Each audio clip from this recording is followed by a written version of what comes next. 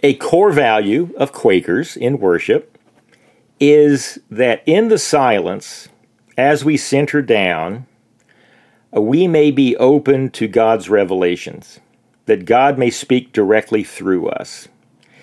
This was taken so seriously by early friends that when we centered down in worship and someone was moved of the Lord to share the message God had placed on their heart or in their soul, that in those old quietist, plain-dressed Quaker times, that person would either rise or sometimes fall to their knees and take the hat or bonnet off, and recognition of the authority of God.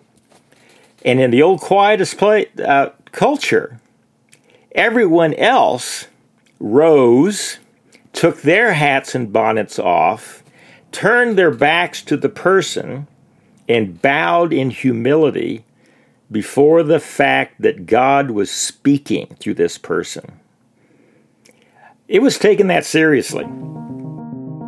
Now, the question would be, if we bring in videos, cameras, microphones into a meeting for worship, does it impact how a person receives the message from God and chooses to share it? The Quaker Podcast. Story, Spirit, Sound. I'm John Watts. And I'm Georgia Sparling. Welcome back to the country, John. It's good to have you back. It's great to have you back from Australia. Good to be back. It's nice to be back in the same time zone with you. But now you're on the road. How's New England going? Yeah, my New England trip is going great so far. The humidity is much lower than in the South. So, but anyway, what are we talking about today? We're talking about Zoom. So I have to admit that this topic was not at the top of my list when we started doing story brainstorms for the podcast.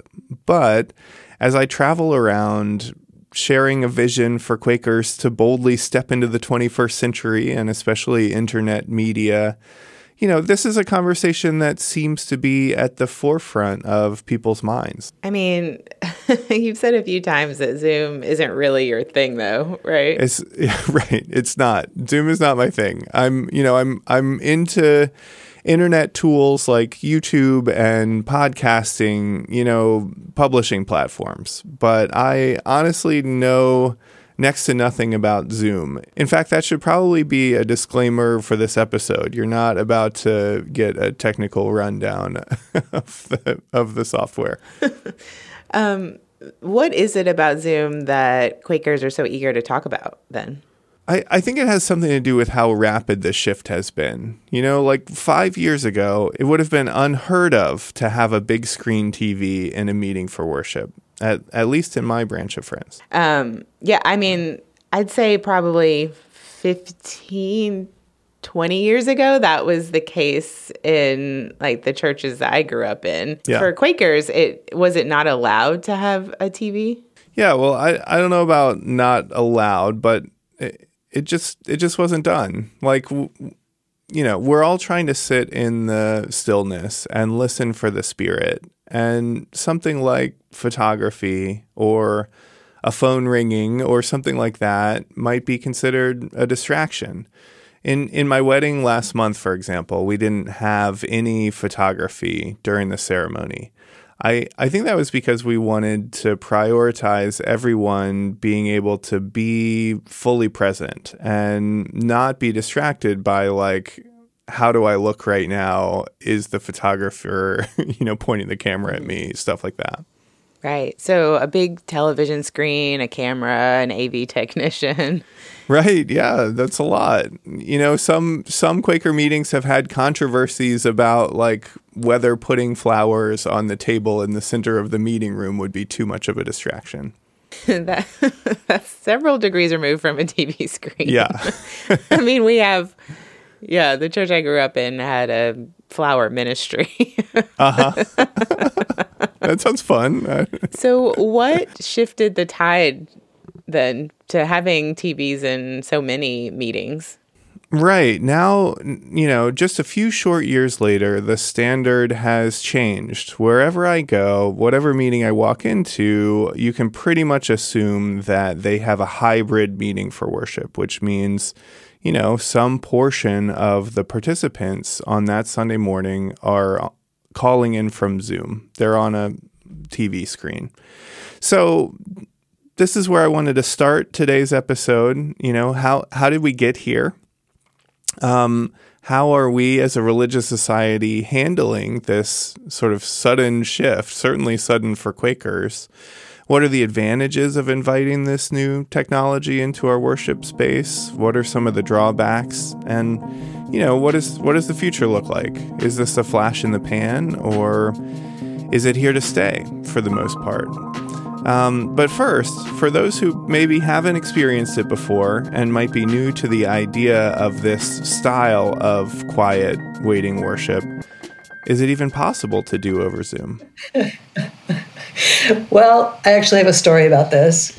So that's Anne Jerome, a Quaker in Florida. She's part of the DeLand worship group. At the beginning of the pandemic, a friend of mine who's not a Quaker asked me, so what's going to happen to Quaker worship? Can't get together, And I said, well, actually, we're starting to meet online. And she said, but don't you guys just sit in silence? And we laughed and laughed and laughed. So I actually called Anne to ask her about Pendle Hill's daily worship, which went online during the pandemic and attracted hundreds of new worshipers from all over the world. But first, I want to dig a little deeper into some of this hesitancy. Why is it that Quaker meetings have been reticent in the past to bring new technology into the worship room? I asked our old friend, Max Carter. I think primarily it's from the Quaker tradition of not wanting distractions when you're centering down in worship. This is why we didn't have stained glass windows. We didn't have statuary. We didn't have icons. We didn't have visuals in the meeting room. The meeting room in a typical, traditional, unprogrammed Quaker meeting house is bare, absolutely bare.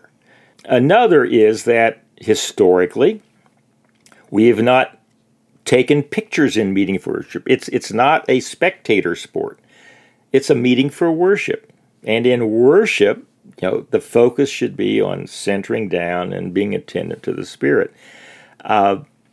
So it's interesting that is still a strong tradition among friends when they have no problem bringing Zoom. I mean, in a way, waiting worship is ridiculous on the face of it anyway. If you walk into a meeting room and see people just sitting around mostly with their eyes closed, like, why did they all come together and why did they drive an hour to get here?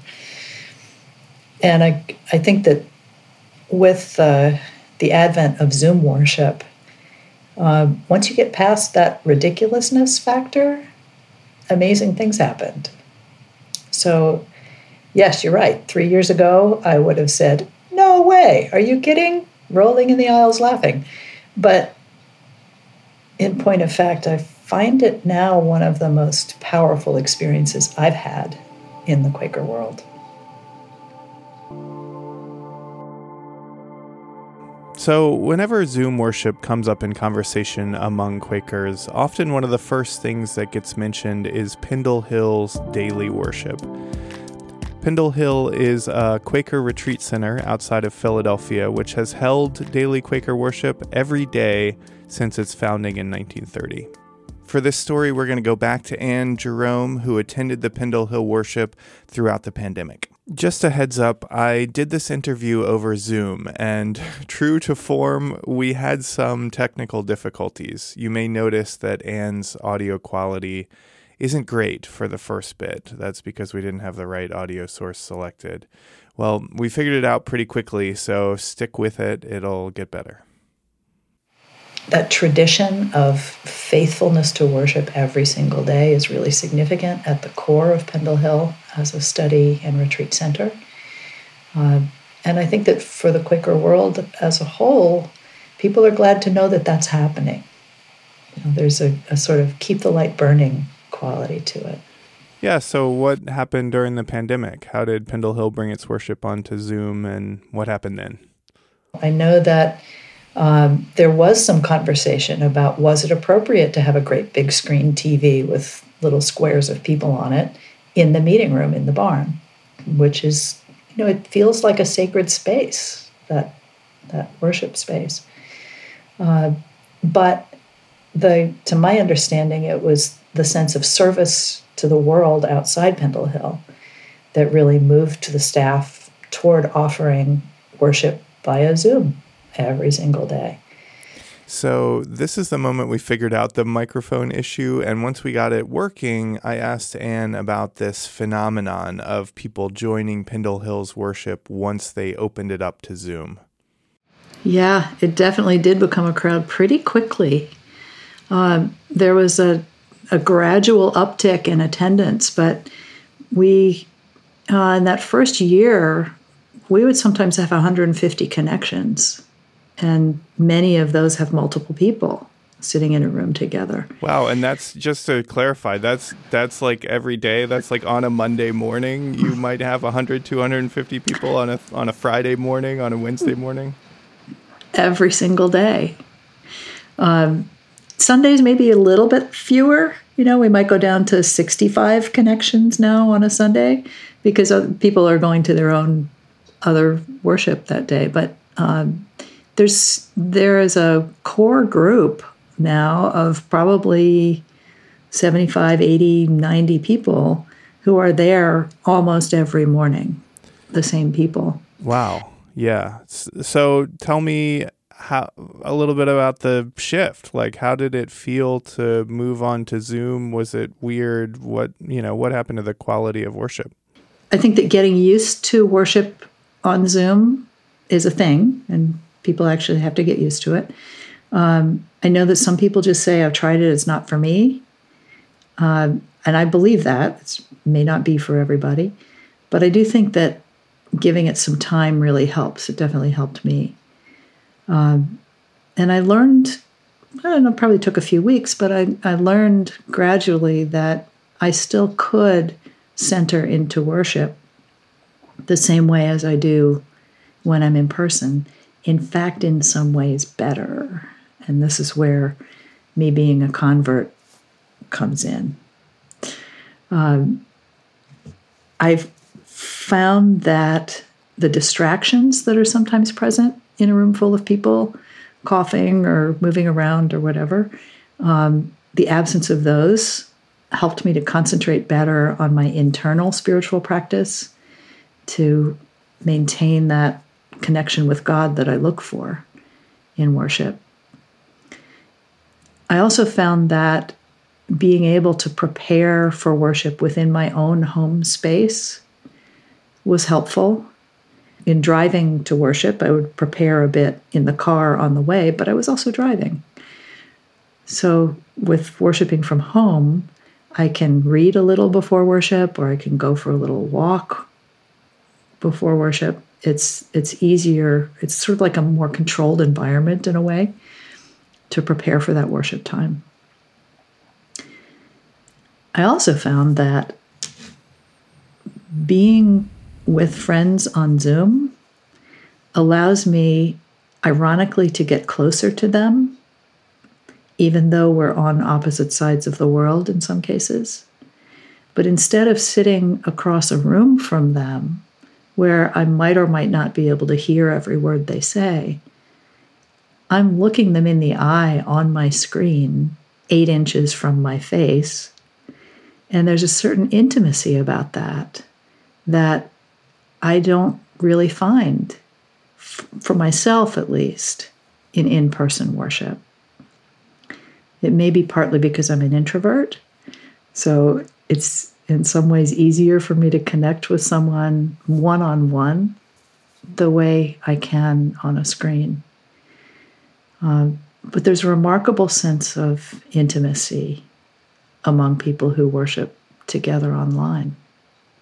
Thank you. Yeah. So Anne, I want to get your prognostication. Is this Zoom phenomenon of meetings being mostly hybrid? Is it a pandemic flash in the pan, or is this here to stay? I sure hope it's here to stay, for so many reasons.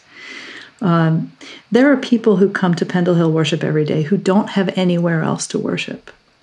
Either they don't live near a meeting, or they're immune compromised in some way, or transportation is an issue, or whatever. Yes, you have to have a computer or some other device to connect to Zoom, but I think that in many ways it's a more egalitarian form of gathering. And I also carry a passion for what it does for climate change. For Quakers to gather in person, we have to use a lot of fossil fuels. For Quakers to gather on Zoom, we don't. And I think the fact that we can gather on Zoom and experience the same kind of gathered meeting, togetherness, spiritual communion, whatever you want to call it, is testimony to the fact that what Quakers have been doing all along still works.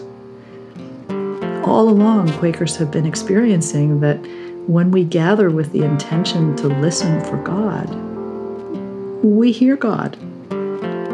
And that principle holds true from a distance just as it does in person. We don't have to have these physical human bodies together in one place for the Spirit to still move among us.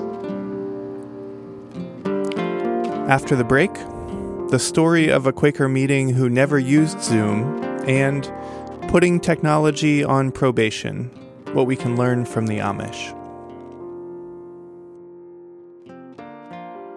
We got an email a few weeks ago from a guy who identifies himself as a Quaker wannabe. Rob Music, and I am the campus chaplain at the University of Pikeville. Rob told me that he became a Christian as a teenager, and from there grew up in the evangelical tradition. Having grown up in places where there really aren't Quaker meetings, it's always just have appreciated from a distance. At seminary, Rob studied the writings of George Fox and John Woolman, and since then he's taken an interest in Quaker thought and practice. He found John's videos on YouTube. And that really fed my spirit. Even though I can't be a part of a community, I can vicariously be a part of it through the content that's being created. Even though Rob's corner of Kentucky doesn't have a Quaker meeting, learning about Quakerism has inspired him to embrace Quaker traditions and practices in his own way. Yeah, I think one, a nonviolent, peaceful ethic. I mean, to the point that I'm like vegetarian and trying to do no harm of speech. Ethical responsibility of my spending. I think that is real serious. Still working on that. The gracious hospitality of Quakerism, allowing people to be wherever they're at, and not having such an epistemologically haughty, arrogant kind of approach. I think that's one of the things I just have really appreciated about Quakerism is that, I'm following where I feel like the inner light is leading me, but it's okay that like you are also on that journey and we may not be at the same place.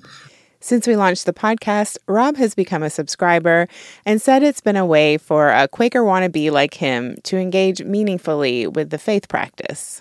Thank you for your work. I mean, you do, this exceptional work. Really well done. And I just really, like I said, I'm here in rural eastern Kentucky, very far from a lot of religious diversity. And your work very much is kind of a lifeline. Oh, wait, there's actually this big world out there of other people who think very differently. So your work is so critical. It's just that for all of us who are scattered, can help us become one family through technology. So I really appreciate your work. Thank you so much for those kind words, Rob. And honestly, wow. This is really the heart of the Quaker Project, using media to connect friends, spiritual seekers, everybody to what's happening in the Quaker world. And there is so much happening. As we get the word out to more Quakers and more Quaker wannabes, we're looking for more people who will partner with us. We're building a team of generous, thoughtful, media-loving folks, and we'd love it if you would join us by pledging $25 a month or more, whatever you're able to do. Your support will help us make this work more sustainable and to tell more stories of spiritual courage. Check out thequaker.org to join our giving community. That's THEE Quaker.org, and that link is in the show notes. Okay, we're back. So a few days ago, I posted on the Quakers Facebook group and asked for stories of Quaker meetings that have never adopted Zoom. And I was actually surprised by the number of responses I got. One of those meetings was Fall Creek in Pendleton, Indiana. I spoke with two members of Fall Creek about their meeting and how they came to the decision to meet in person or not at all. Okay, my name is Diane Herzog. I am near Anderson, Indiana, between Anderson and Pendleton, Indiana, and my meeting is Fall Creek meeting. So my name is Anna Margaret Green. I am a member of Fall Creek monthly meeting, which is part of Ohio Valley yearly meeting. I'm also the clerk of that meeting and have been since 2017. We are a very small number of friends in a very big historic meeting house. There's been a meeting there for 180 years plus, where a small meeting, I've been there 23 years, and it's always been kind of a small rural meeting. So Fall Creek is, I would call, a very deep and centered quality of worship. Each one of us, I think, feels a lot of gratitude for this little place that's so special and so deep in history and deep in spirit. And the hour just passes. It passes. Sometimes there's vocal ministry. Sometimes there's not. Sometimes there are a couple of children in our midst, and they do their thing and kind of circulate around the meeting house and around us, and it doesn't break the depth of worship at all. It's just enfolded into the silence, and that's pretty much our typical Sunday morning. So I asked Anna and Diane about the pandemic and how Fall Creek came to the decision to continue meeting without Zoom. For us, that was never something that Fall Creek was really interested in pursuing. And I think there were a couple different factors. One group was kind of the younger, like my generation of friends who, a lot of us had jobs where we were in video calls on Zoom or other platforms many hours a day. And so adding additional Zoom meetings was not a very appealing idea. For some of us, we had a lot of that Zoom fatigue. Also within that category was at the time parents of toddlers. And so trying to, have a calm hour to sit in a Zoom meeting on a computer with a 2 or 3-year-old was complicated. And it's a big meeting house and a lot of space in between us. So a couple of us just came and sat away from each other, a lot of times with doors and windows open, masks on. I see. So you had a lot of distance to be able to space from each other. Yes. And what did that feel like? Did it feel good to get back? Did it feel weird to be sitting so far apart from each other? It just felt good to be back and just to be, to see one another. And we missed the people who weren't able to be there, but it felt like we were holding them in worship with us. Yeah. Yeah. Yeah, so I heard that there were some obvious logistical reasons to not use Zoom in this instance. But when I asked them whether they had much experience personally with Zoom worship, I was surprised to hear that both Diane and Anna each had clocked quite a few hours in front of the computer screen, whether it was for yearly meeting or visiting another meeting, what have you. So I wanted to ask them to compare the experiences. Was there something special about coming home to a meeting that hasn't adopted this new practice? And we'll start with Diane's answer. Okay, so I know spirit can transcend time and space, but there is something so palpable in worship together.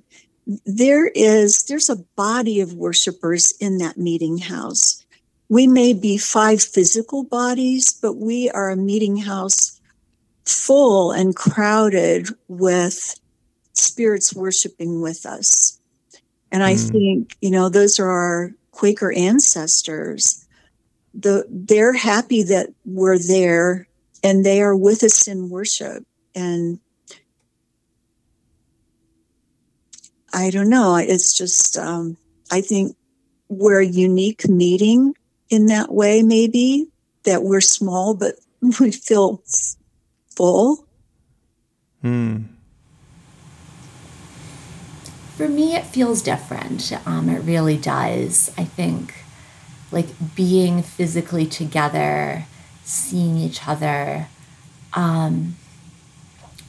definitely makes a difference for me. I feel like there's kind of a gravity when friends are, worshiping. When one friend is very deep, I can feel myself getting kind of pulled along by their gravity. And I wouldn't say it's impossible to feel that way on a Zoom call. I personally have never felt that way on a Zoom call. Has there ever been a moment where it felt like Fall Creek was missing out on something, that there was something that Zoom might unlock for the community that wasn't happening because you don't have that capacity? We have a few members who have either occasional or long-term health issues where sometimes getting out to the meeting house is a challenge. And so in those cases, it is kind of a shame that we can't offer another a virtual way for them to attend worship with us. But I would say on the whole, what we've got is working for us pretty well. It is a way of being inclusive and maybe spreading and sharing what it is that we find in worship together. And I think, Quakers have, although they've held the line in some regards, they've also been able to adapt and change. I mean, we don't use the plain language anymore. Not very many people do anyway. Not very many people live in plain dress anymore. We can adapt and change, and I think Zoom is one of the ways we can do it. But I think we also need to remember what it is that is at the core of what we do and who we are. And I think as long as we can keep that in mind and keep that in practice, that deep worship and deep commitment to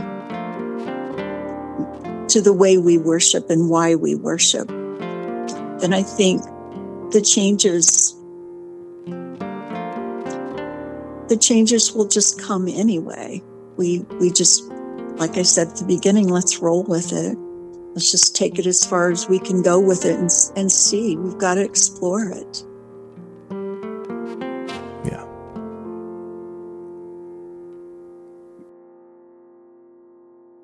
So, Max Carter, thanks for taking a moment to talk with me today about everyone's favorite topic, Zoom worship. Sure. Hybrids are not just cars. Nice. Could we start with a brief introduction? Sure. I'm Max Carter, and I'm a member of New Garden Friends Meeting in Greensboro, North Carolina. and I'm retired professor of Quaker Studies and director of Friends Center at Guilford College. Great. Thank you. So, Max Carter, I wanted to bring you into this conversation to zoom out a little bit historically. So you grew up on a dairy farm in Indiana, during a different era. And I'm wondering if I could travel back in time and found you as a kid and told you that in the future, there would be big screen TVs in Quaker meeting houses, and anyone from all over the world could call in and participate in worship. What would you have told me? Well, I would have told you the same thing my grandfather told me when, in 1969, we had people walking on the moon. And my grandfather was born in 1890. He was a teenager before the airplane was invented. And I asked him once, Grandpa, how did you cope with such enormous change in your life? To be born before the airplane and then to live to see men walking on the moon. And he looked me in the face and said, "What do you expect me to do?" Well, I have not adapted as well as Grandpa did, but I will say that your Grandpa, too, was a dairy farmer, and when his two sons, who had been conscientious objectors during World War II, went off and saw the world as ambulance drivers and COs during that war, and came back and said, "Dad, we got to run electricity to the barn. We got to go modern. We got to get electric milkers." Grandpa said, "The day I can't lean my head into the flank of a warm cow and hear the ringing of milk in the bucket, I'm moving to town." His boys ran electricity to the barn, brought in surge milkers. Grandpa built a house in town and moved. So there's, again, I mention that because it's how you relate to technology. It's what your feelings are around technology. You adapt, but there are some things that you are hesitant to adapt to, if that makes any sense. Well, yeah, totally. I really like that concept, and especially the distinction that you're making. So adapt, but do so critically, like with our eyes open about the implications about what it is that we're adapting to. I mean, I feel like we're in such an escalating period of rapid change in technology and how it affects us societally. I mean, how would we even go about putting the brakes on the parts of it that we deem unhealthy or wrong for us somehow? Again, it's how you relate to the technology. This is, where I've learned quite a bit from the Amish, perhaps too much from the Amish, who are, by the way, not Quakers. They put technology on probation. I think this is a helpful thing for all of us to learn. The Amish are not completely opposed to technology, but they want to ask technology questions. And the primary question they ask of technology is, if we adopt you, what impact will that have on our core values? Yeah. Back in 1999, they asked that question about the cell phone. The cell phone was just coming in, and one of the central concepts, theological concepts of the Amish is separation from a fallen world. I mean, this is straight out of the Bible. Be ye not conformed to the world. Come out from among them and be ye separate. And they had initially, in the early 1900s, been among the first to adopt telephones because they had little batteries. They wired their communities to these batteries and talked to each other on this telephone device. Then in came public utilities. In came lines that connected them to the rest of the world. And the bishop said, this is a bridge or a line too far. And they said, no more phones. Plus, they found that rather than going out and feeding the chickens, milking the cows, and plowing the fields, folk were sitting on the phone gossiping. So that was not favorable. Well, I mean, I think we can all relate to a drop in productivity when we start looking at our phones too much. That might be an equivalent. So zooming out, I'm curious what your takeaway is here. What can Quakers learn from this Amish practice of putting technology on probation? I think we can learn from the Amish and their putting technology on probation by being hesitant to simply adopt the first thing coming down the pike. Our tendency as moderns is to, if it's new, if it's fancy, if it's high tech, grab it. It would be helpful for us in terms of the topic of today. How do we use technology, recording, video, Zoom, things like that, in our meetings for worship, to be somewhat careful and put it on probation. Try it and see what impact it has, and then feel free if it does seem to corrode or impact our core values. To feel free to say, maybe not now. Maybe later, maybe not now.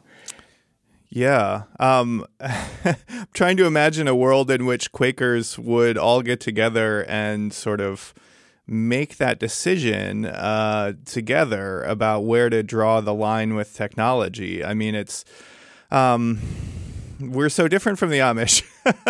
They have really cut and dry boundaries, it seems like, with things like this. Well, as William Penn once said, you love the world with weaned affections. And that's different from the Amish. You separate from the world. So we are in this gray area as Quakers, in both senses of the word. Some of us still wear gray.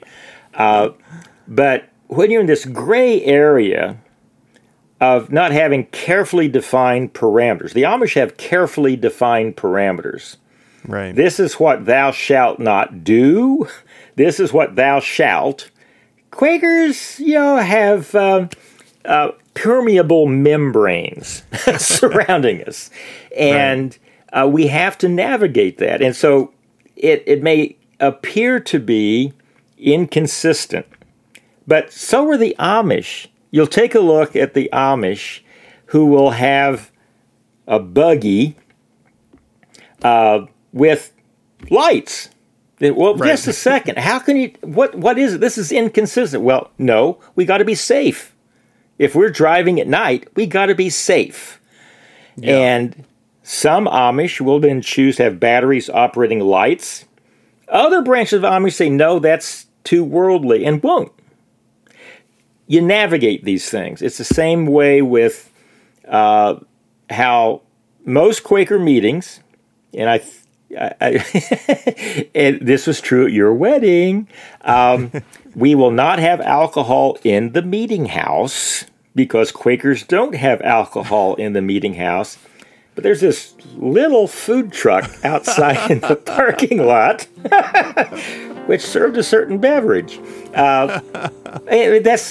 That's how we navigate the world. This is how we negotiate. We have certain limits, and some choose this bridge. Yeah. Others another bridge. Yeah.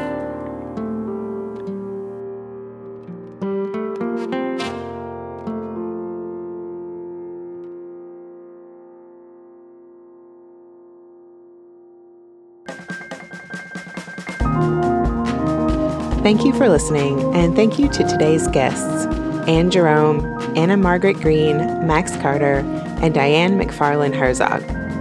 Please leave us a comment and tell us about your experiences with Zoom and worship. You can do that at QuakerPodcast.com. And while you're there, you can also read a transcript from this episode and ponder some discussion questions that we've written up for you. This episode was produced by John Watts and me, Georgia Sparling. John also wrote the music for this episode. The Quaker podcast is part of the Quaker Project, a brand new Quaker media organization whose focus is on lifting up voices of spiritual courage and giving Quakers a platform in 21st century media. If you want to support our work, please consider becoming a Patreon supporter. You can learn how to do that at thequaker.org. That's THEE, Quaker.org. We'll have another new episode for you next week, but before you go, John has an announcement. Hi, Hannah. Hey, John. So I just wanted to take a brief moment here to welcome you to the Quaker Project. We're so excited to have you. Oh my God, I'm so happy to be here. Yay! Could you just take a brief moment and introduce yourself for our audience? My name's Hannah Mayer. I'm operations coordinator at the Quaker Project for a few weeks now. I'm a lifelong Quaker. Yeah. John and I go way back, so that's really fun. That's right. We worked together at Shiloh Quaker Camp a long time ago when we were teenagers. Totally. Yeah, we had a good time. So what are you excited about with this sort of career change, with this professional transition, with this next chapter? All of those things, yeah. Wow, a lot of things. I love podcasts. I'm like very nervous right now because I'm going to be on a podcast. Are you serious? Oh my gosh. I love Quakers and the Quaker world, and I love your work and the ministry that you have for putting Quakers out there in a compelling and strategic way that is inviting to new folks and helpful to folks who have been around with the faith for a long time. So I'm just like very excited about all of that. And then also with this job, I get to do everything. And that's right. We are a scrappy startup. We sure are. And I am a generalist at heart. And so I'm really enjoying getting to put my toes in everything a little bit and learn new things.